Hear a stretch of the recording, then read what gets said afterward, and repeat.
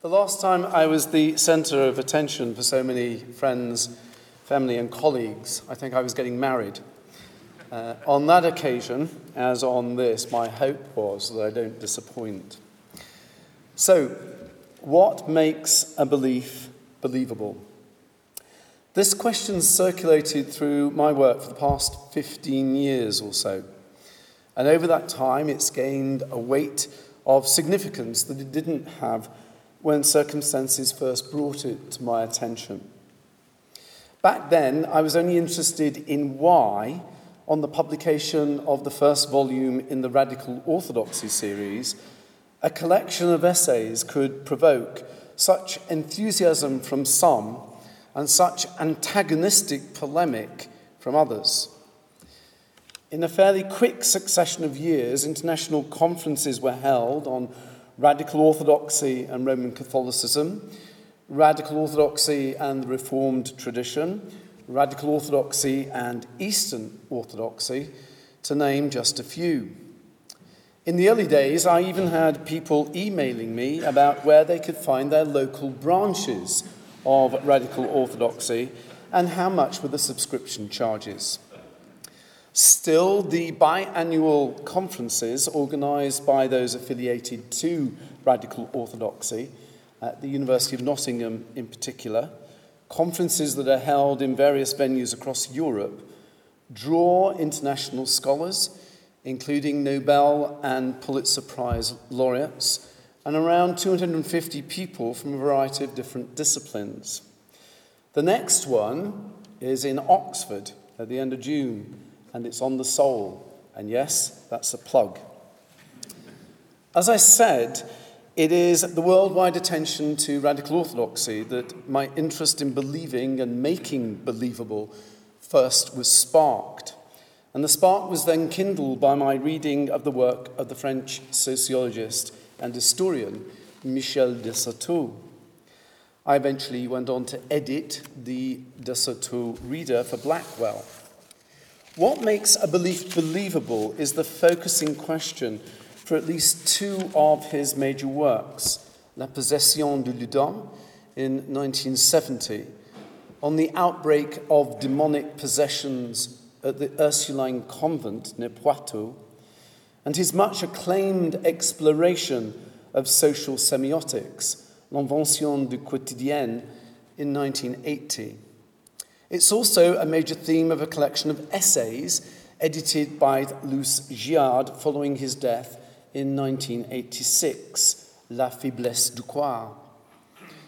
Subsequent to my work on Desserteaux, I then undertook a 5-year project backed by the British Academy that was examining the new visibility of religion in contemporary secular democracies across Europe. This tracked and analysed the rise of international attentiveness to political theology, whether that be Jewish, Islamic, Hindu, or Christian, the fortunes and controversies over sociological descriptions of the post-secular and the re-enchantment of the real, the debates on the demise of or significant modifications to secularization theory, and the new religious enthusiasm registered among young adults in the European Survey of Values.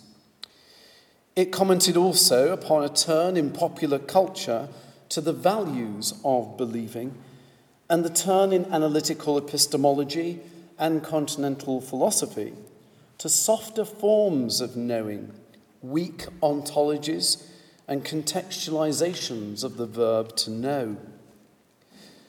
All these factors have brought the question of belief and the believable into sharper focus. Believe in better, Sky TV tells us.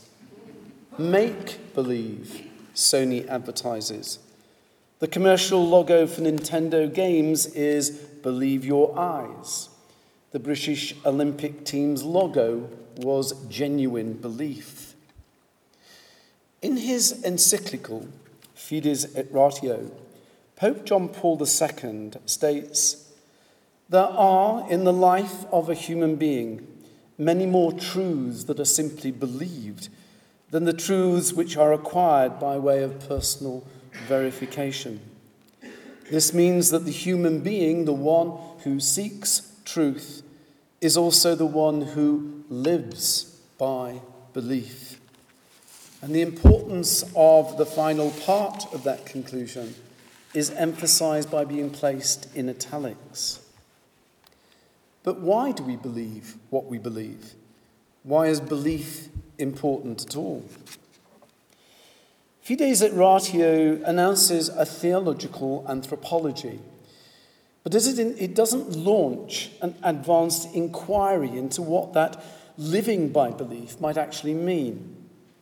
The Christian scriptures view belief and its cognate faith as fundamental to the operation of salvation in Christ. I take a wide view of what theology is here in relation to an equally wide range of religions. But theologies are conscious articulations, and I take a wide view of what would count as an articulation, of believing. They are self-conscious about the act of believing necessary for participation, commitment, formation, and belonging. But amid a plethora of viewpoints, standpoints, ideologies, interpretations that are not always or even often coming to forums for dialogue and reconciliation, viewpoints, standpoints, ideologies, interpretations frequently spilling onto the streets in protests, bombings, and civilian slaughter, an inquiry into the nature of believing is vital. So for this reason, then, answers to the question of what makes a belief believable seem highly pertinent in a complex cultural context that's national and international and in which we all live. But I will not be able to answer that question totally in one lecture. And I hope by the end of this lecture, what you'll appreciate is why. All I want to do this evening is to sketch the terrain of what my research into answering that question covers. Dusserteau framed his own answer to the question historiographically, and he was trained as an historian. He charted the changes in the object of believing in the move from religious to political affiliation. His thesis is that secularization introduced new objects for belief, primarily the political party, and the effective structures of believing, like trust, loyalty, belonging, are adapted to these new objects. Many would say that this is a reductive and now even outmoded hypothesis, although there is a group of scientists, cognitive scientists in the Netherlands, developing a displacement theory of belief. More recently, Charles Taylor, in his major work, A Secular Age, undertakes a similar, though a much more nuanced, historical examination of belief. He charts the move through what he calls the great disembedding of belief with the crumbling of Christendom, to what he calls the supernova of believing, where an explosion of commodified objects are available, including a variety of religious objects, in a competing market opened by secularism. My examination takes an entirely different course altogether. It doesn't accept, as both Dusserteau and Taylor do, the self-fulfilling prophecies of the secularization thesis as a methodological or even historical premise. It roots believing elsewhere. Not in the religious, but in the everyday recognition that following Wittgenstein in notes that he was making just prior to his death, we do not investigate everything. Wittgenstein. And for that reason, we are forced to rest content with assumption. My life, and the italics are his, My life consists in my being content to accept many things. That Wittgensteinian assumption and acceptance might sound passive, but the insistence that my life consists hooks up with John Paul II's recognition that believing is profoundly woven into living itself. Belief is highly active and powerfully formative. So let's return to the question of what makes a belief believable. And this is where we begin to see just how much is bitten off in what seems apparently like quite a simple question. It seems to me we have to approach answering the question by drawing out at least 3 subsets of questions that need distinct examination because they're integral to answering the overriding question addressed. The phrase, what makes a belief believable, can be broken down into 3 parts. A, what makes a belief? What is it? B, what makes a belief believable? And C, what makes the belief believable? And we're going to examine each of these subsets in the rest of this lecture. The first set of questions unfolds from what makes a belief? What's involved in the nature of believing? What constitutes it as a mental act? Is it a mental state before it's a mental act? How does belief relate to consciousness? Consciousness illuminates only a very small fraction of what the brain is processing in the body as the body and the mind interact with what is given, with the environment within which the embodied mind is situated. Belief has a more inchoate and subtle character than thought, to the extent that it orientates and disposes thought. And this, in part, is what makes it difficult to identify. The German and early Romantic tradition, with the likes of Schleiermacher and Hegel, employed the term Anschauung to denote that which is primary to thought. This is often translated in English as intuition, but the word describes a perception, schauen, to look, adding the prefix an, that has the sense of near to, approximate to, inchoate. So what is named is not quite a perception, hasn't arrived yet at the attentiveness of a perception. Now, of course, beliefs can become cognitions, as the very ability to affirm I believe demonstrates. But if belief impacts perception, cognition, judgment, and evaluation, even precipitating action prior to or apart from these cognitive activities, then it is not simply cognitive. Similarly, although experimental and neuropsychologists have demonstrated a close connection between belief and emotion, belief and well-being, belief and unhappiness, such that we can find ourselves disposed towards certain states of mind, certain moods, and even act upon these states and moods without fully understanding why we have acted, belief is not an emotion. Nevertheless, belief is mindful, deeply mindful.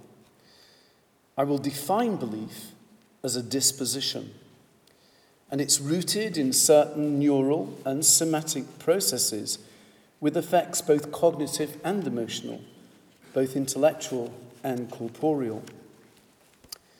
Now, I don't want to establish any Cartesian dualisms here. Beliefs do not float around as part of the mental functioning of a ghost in a machine. Nor, on the other hand, are they simply part of a biological program run by zombies. In fact, believing queers any dualist possibilities between mind and body, as most thinking does, according to contemporary neuroscientists. But how does belief then relate to other dispositions, like desire, hope, and intention, that orientate or bias cognitions? How does it manifest itself as an aspect of being human? I advocate that we need to explore this first set of questions through examining what archaeologists and anthropologists can tell us about the origin of belief. Why? Because our capacity to believe is directly related to what evolutionary biologists and archaeologists call the encephalization process, the development of the brain. There were, in the prehistory of various homos, two major and several minor spurts in brain growth. And the brain growth in its phylogenetic development does not lose its earlier character and capabilities. It integrates what it has attained in the past into new levels of adaptations that will then inform its future. The primordiality of belief as a disposition goes all the way down. Some neuroanatomists, like Antonio Damasio, believe the basic intentional dispositions to which belief is attached lie in the very oldest parts of the brain, the tractus solitarius, the parabrachial nucleus in the brainstem, the thalamus, the insular cortex, and the anterior cingulate development of the brainstem. In this encephalization development, archaeologists have traced the early signs that indicate the processes and operations in which belief is necessary. But if this primitive and primordial believing leads to specific forms of prehistoric ritual, symbolism, and religion, these specific forms and their historical development are not the focus of my interest or my examination at this point. In answering this first set of questions, the focus of my interest and examination lies in demonstrating the universal nature of believing itself. Believing is at least an anthropological condition. And we are still today living out the psychosomatic impacts of our continuing evolution. As I said, massive amounts of our brain processing that enable much of our everyday behavior and our subjective experience never reach or are even associated with consciousness. And many of these behaviors, as the biological anthropologist Terence Deakin reminds us, involves belief, desire, and purpose. And in their different ways, both Durkheim and Freud recognize this. Now, I'm not constructing a merely materialist understanding of belief in associating belief with the evolution of the brain. There are certain properties of belief, like thought itself, which cannot be reduced to the electrochemical processing through neural networks. Beliefs, like thoughts, are invisible, for example. But invisible does not mean that they cannot have profound effects upon that which is visible, like our behaviors, our social relations, our cultures, our civilizations.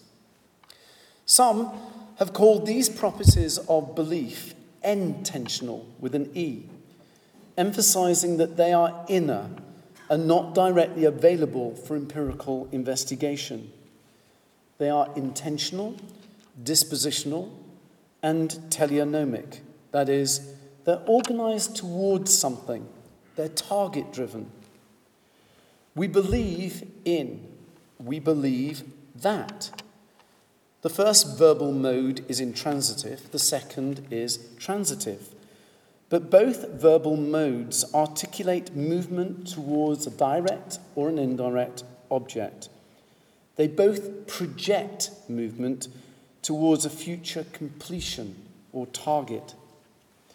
In many languages, certainly Indo-European languages, this teleonomic property of belief, like other dispositional and not fully conscious orientations, such as desire, trust, hope, is given expression in optative and subjunctive moods. Nevertheless, while the properties of beliefs may be described as intentional, to tackle this first set of questions on the nature of belief will lead to an inquiry into what broadly might be termed the biology and neuropsychology of believing. What is involved physically and mentally in coming to believe and disbelieve?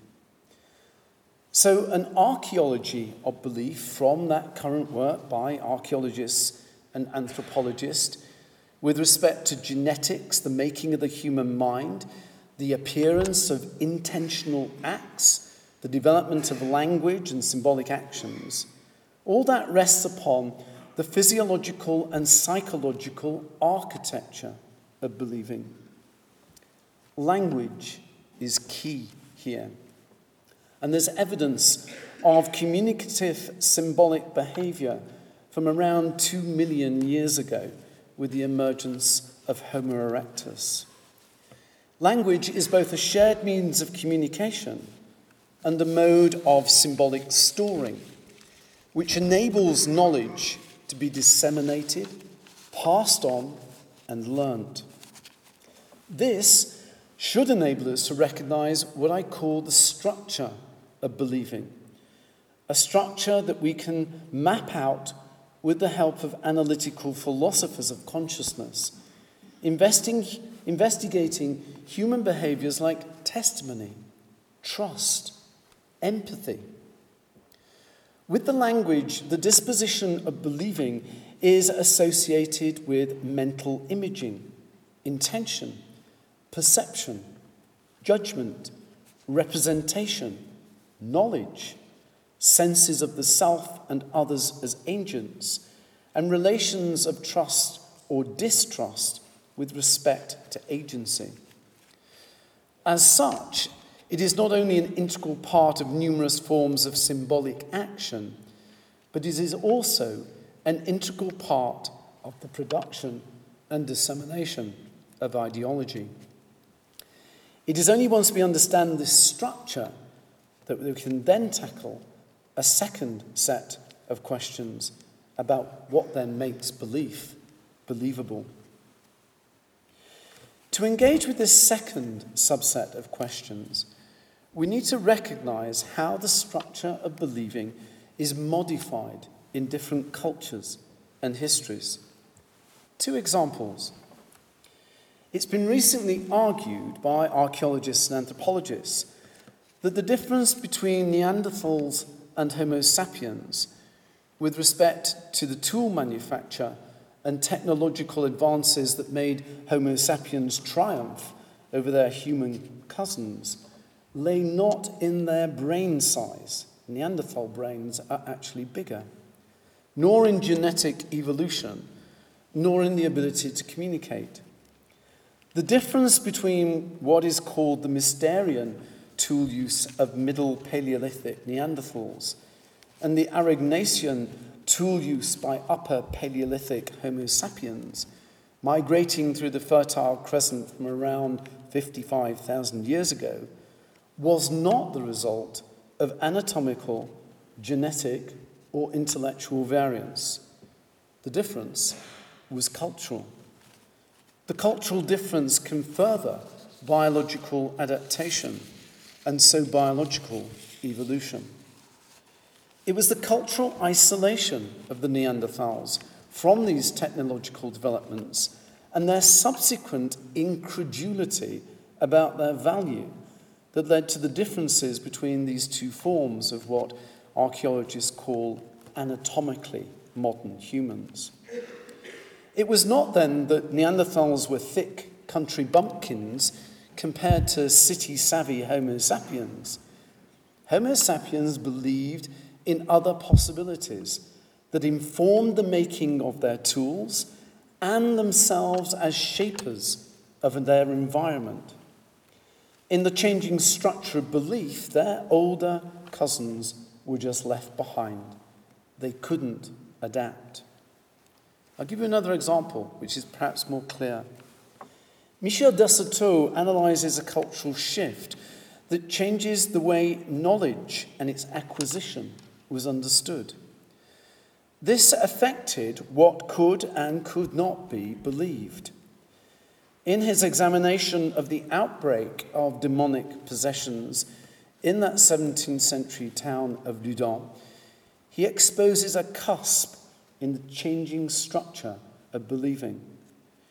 Loudun became a theatre in which old assumptions about spirituality, body, soul, the satanic and the divine, assumptions held by the local people and various doctors of the church, were being displaced by more recent attention by medical practitioners to symptoms, to their somatic etiology and prognosis.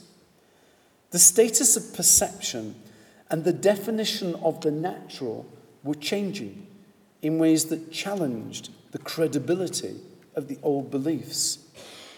Put crudely, the physician takes over the role of expert from the theologian, as the witness of lay knowledge takes up where clerical knowledge leaves off. The structures of believing are bound to historical transformation and cultural context. So to pursue the answer to my question further, I need to sketch a genealogy of believing, charting the changing status, even of that word belief, and the changing structures within which belief operates or is allowed to operate. This genealogy will foreground the politics of credulity and the complex relations between believing, making believable, and making people believe. It will also point to a shift in modernity with respect to the hierarchical distinction between knowledge and belief, where belief became a weak form of opinion or even superstition that knowledge sought to extinguish. In modernity, knowledge hardens in the hunt for transparent certainty. Desserteau's study of the conflict of interpretations that arose from those events of demonic possession in Loudun shows how modernity invested great value in the immediate apprehension of a perceived reality as true knowledge.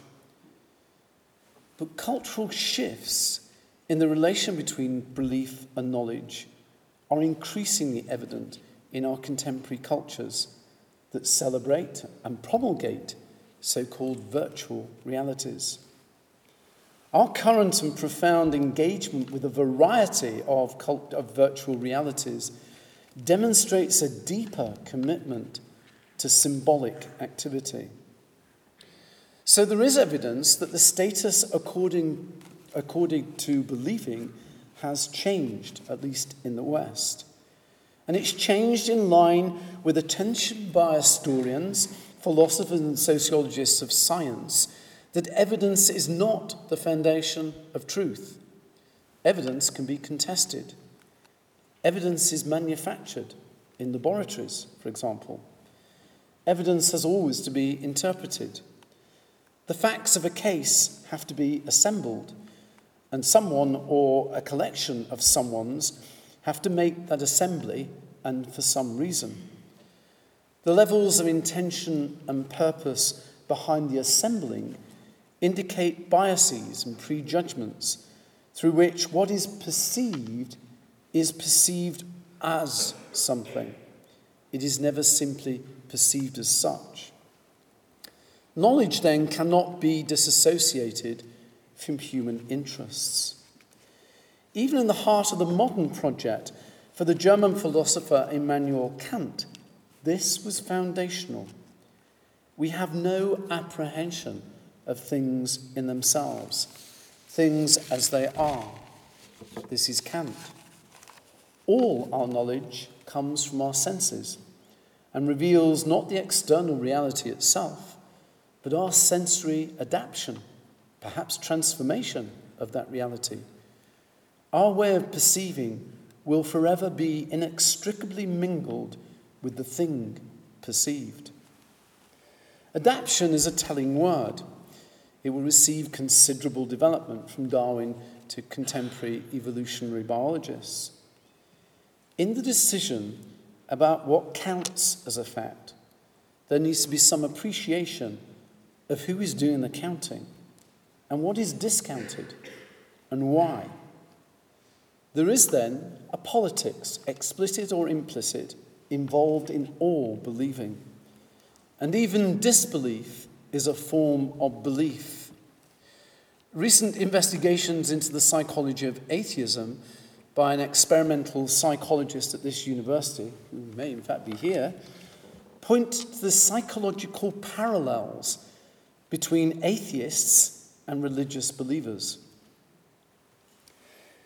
Now, this second set of questions attempts to address what makes a belief believable, but it has now delivered us to the explicit politics of believing. So we encounter here our third and final subset of questions focusing on what makes a belief believable. At the level of making beliefs believable, we're thinking through the social production, dissemination, and interpolation of belief. That is, the ways in which social institutions, from the church to various organs of the state and para-organs of the state, like universities, the way these institutions embody, perpetuate, and socialize its members into various beliefs. And here I examine myth. Myth in the sense Mary Midgley gives it in her seminal book, The Myths That We Live By, and Roland Barthes much earlier in his mythologies. The production of myth, it's often silent because naturalized impact and its ability to manipulate. To return to the observations cited earlier by Wittgenstein and John Paul II, beliefs organize and orientate living. Beyond the conflict of interpretations of experience, as Michel de Certeau saw in the events at Loudun, there is a complex politics. He exposed, in that early 17th century situation, a cultural politics in which one dominant understanding of the world, the spiritual, conflicted with at least three others: the medical and scientific, the philosophical pursuit of certainty and consciousness announced by Descartes, and a state politics concerned with sovereignty by the church and by the king. The possessions, as he understood them, were a symptom of a cultural cognitive dissonance. Enlightened knowledge, neutral, objective, clinical, pure, is the solution to that cognitive dissonance. Shifts in the believable have to occur to allow a high ground to be attained, to be won by someone, by some party, at the cost of someone else, at the cost of another party or multiple parties, each contending for the same elevated position. Both cultural and state politics are related to social organization and the establishment of a hierarchy of functions within that organization. That is, to the development of a social imaginary, a sense of the organized collective that limits cognitive dissonance. And religion has been viewed here as important to this evolution of functions. With the emphasis upon the making believable of beliefs, in this third subset of questions, we're concerned with power relations. But power comes in different forms. physical power to hunt, provide food, ensure a distribution of that food, and to reproduce. Intellectual power to teach, to conceive new and more efficient ways of accomplishing daily tasks. The ability to make better tools, to communicate in persuasive ways, to problem solve. Economic power, to have the wealth or to own those items understood as socially valuable.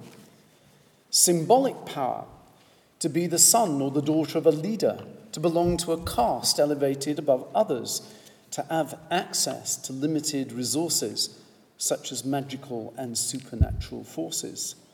And cultural power, access to knowledge and the tradition, the possession of abilities that are not widely available to all, but are socially esteemed, like the ability to heal, to paint, to play a musical instrument, to cook. Politics concerns not simply the ordered governance of such powers, but the inner jostling among these powers for their place in the hierarchy of that governance. The point here is that the new structures of believing which enable there to be a social imaginary, an organized collective sense, and the cultural competition for prestige are founded upon making what might be believed believable by any number of other people. To make any set of ideas about the world believable concerns clustering sets of reasons for, from the many possible reasons for that are available, winning support for the cluster gathered, and lobbying for the social and cultural resources accorded such support. The politicking demands strategic thinking, the mapping and grading of alliances and hostilities, the command of organs for disseminating influence, countering other influences, and forums for such dissemination and countering.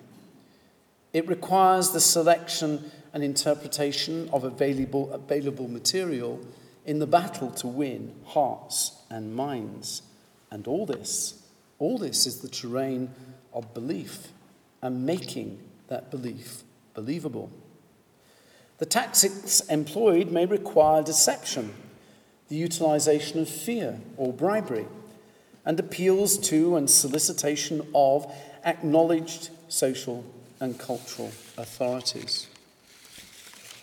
All that can be learned about the nature of believing, what makes a belief, and all that can be learned about what makes a belief believable are employed in the making of a belief believable. But as I have sought briefly, sketchily to show, belief reaches the levels of being human that are profound, rooted in evolutionary development, neurological substrates, somatic, cognitive, and affective conditions. So it's little wonder that the real struggles for survival, for health, for wealth, for well-being, the real struggles take place in the domain of belief. Believing concerns our hopes, dreams, and desires, past, present, and future. It concerns also our fears and suspicions.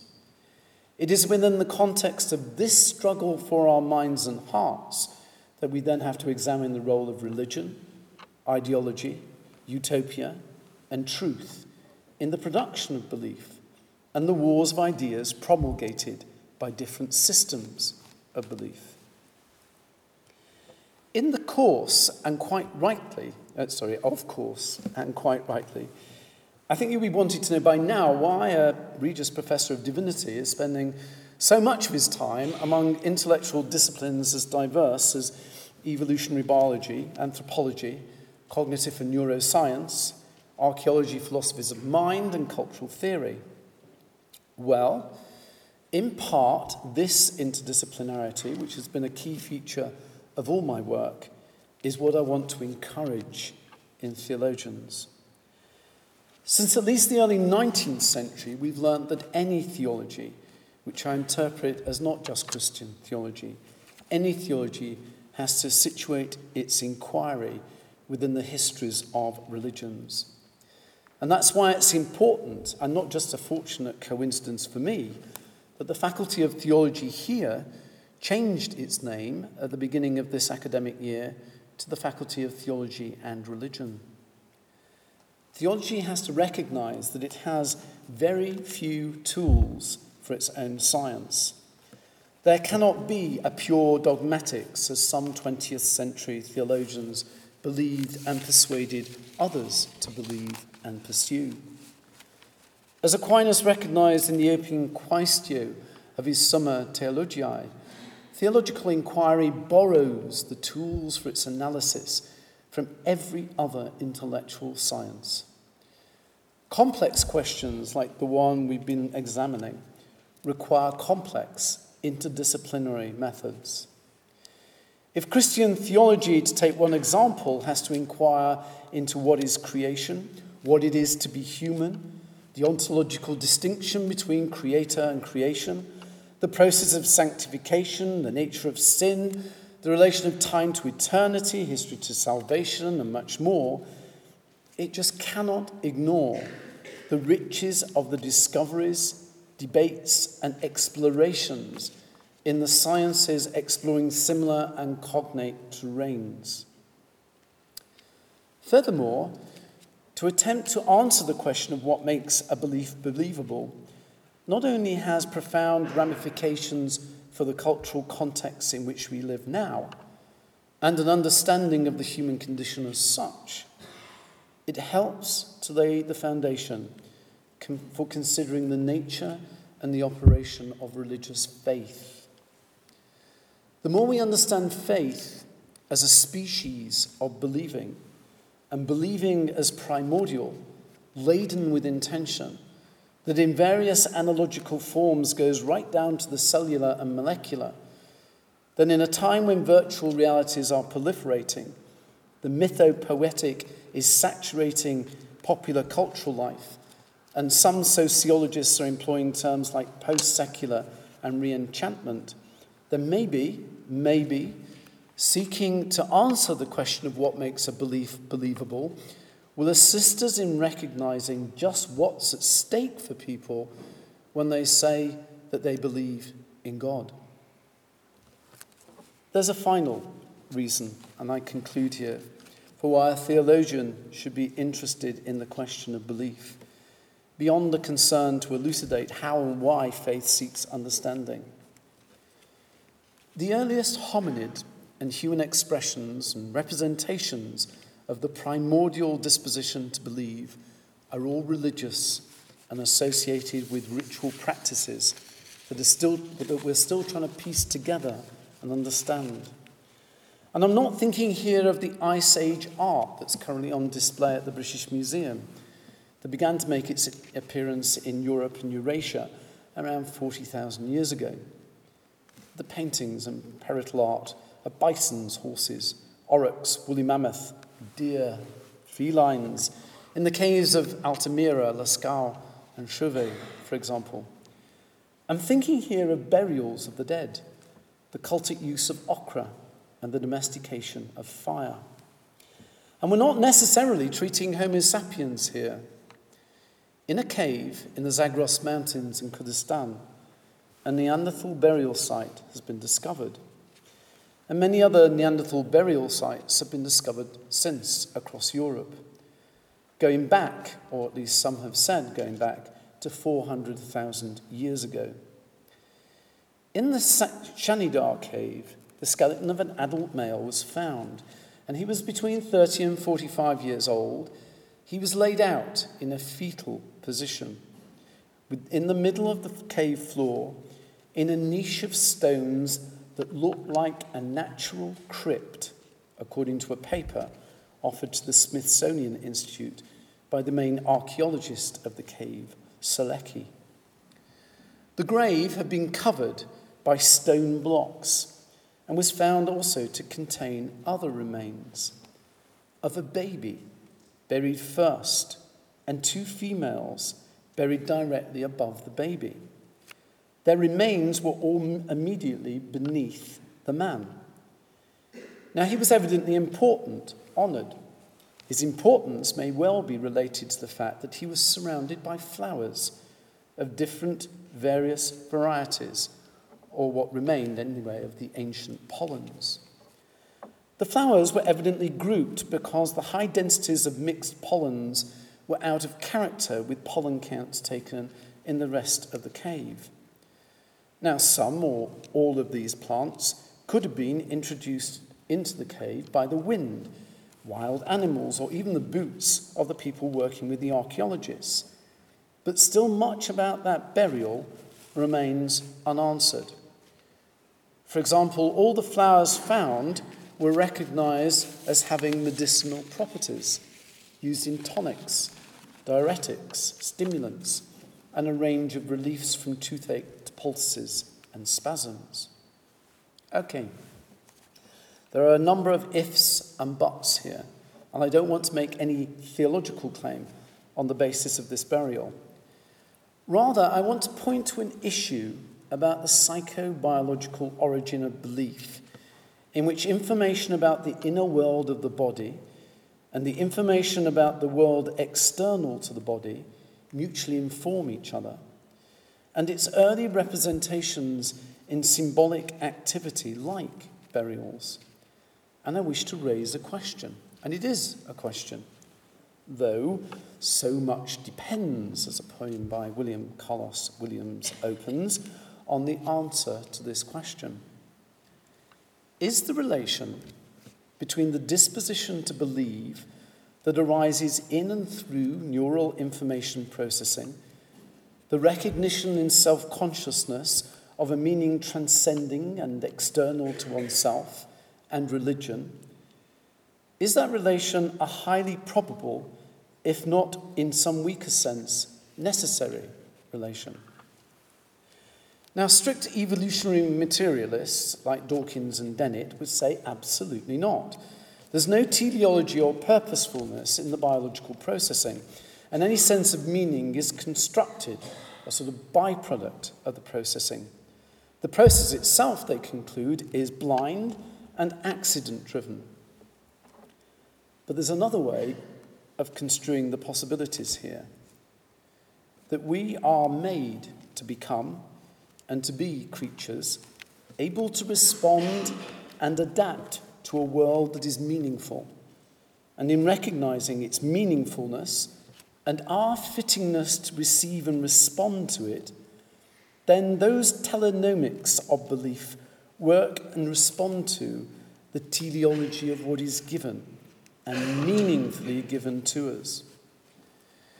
As a scare tactic, critics of this highly probable relation between biology, mind, and the representations of the meaningful will speak of panpsychism and animism.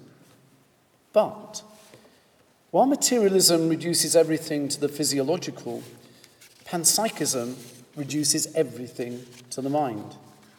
And then we're just back with the choice between zombies and ghosts in machines. So I suggest that things are a whole lot more complex, and reductions of that complexity in either of those two directions is not only unhelpful, but leads us down thought paths that will only end in all too familiar cul-de-sacs. Believing always has an agent, but its activity goes beyond any mastering grasp of agency by that agent. Thinking through the complexity in which believing mediates between the body, the world in which it's situated, subjective cognition, and symbolic representation, opens a portal to the possibility of a highly probable relation between religion and belief. Rather, that is, than an arbitrary relation, the materialist view, or a fully determined relation, the panpsychist's view. In a word, believing points towards the possibility of intelligent design, but not one that rests upon an unnuanced panpsychism. And on that possibility, I'll conclude.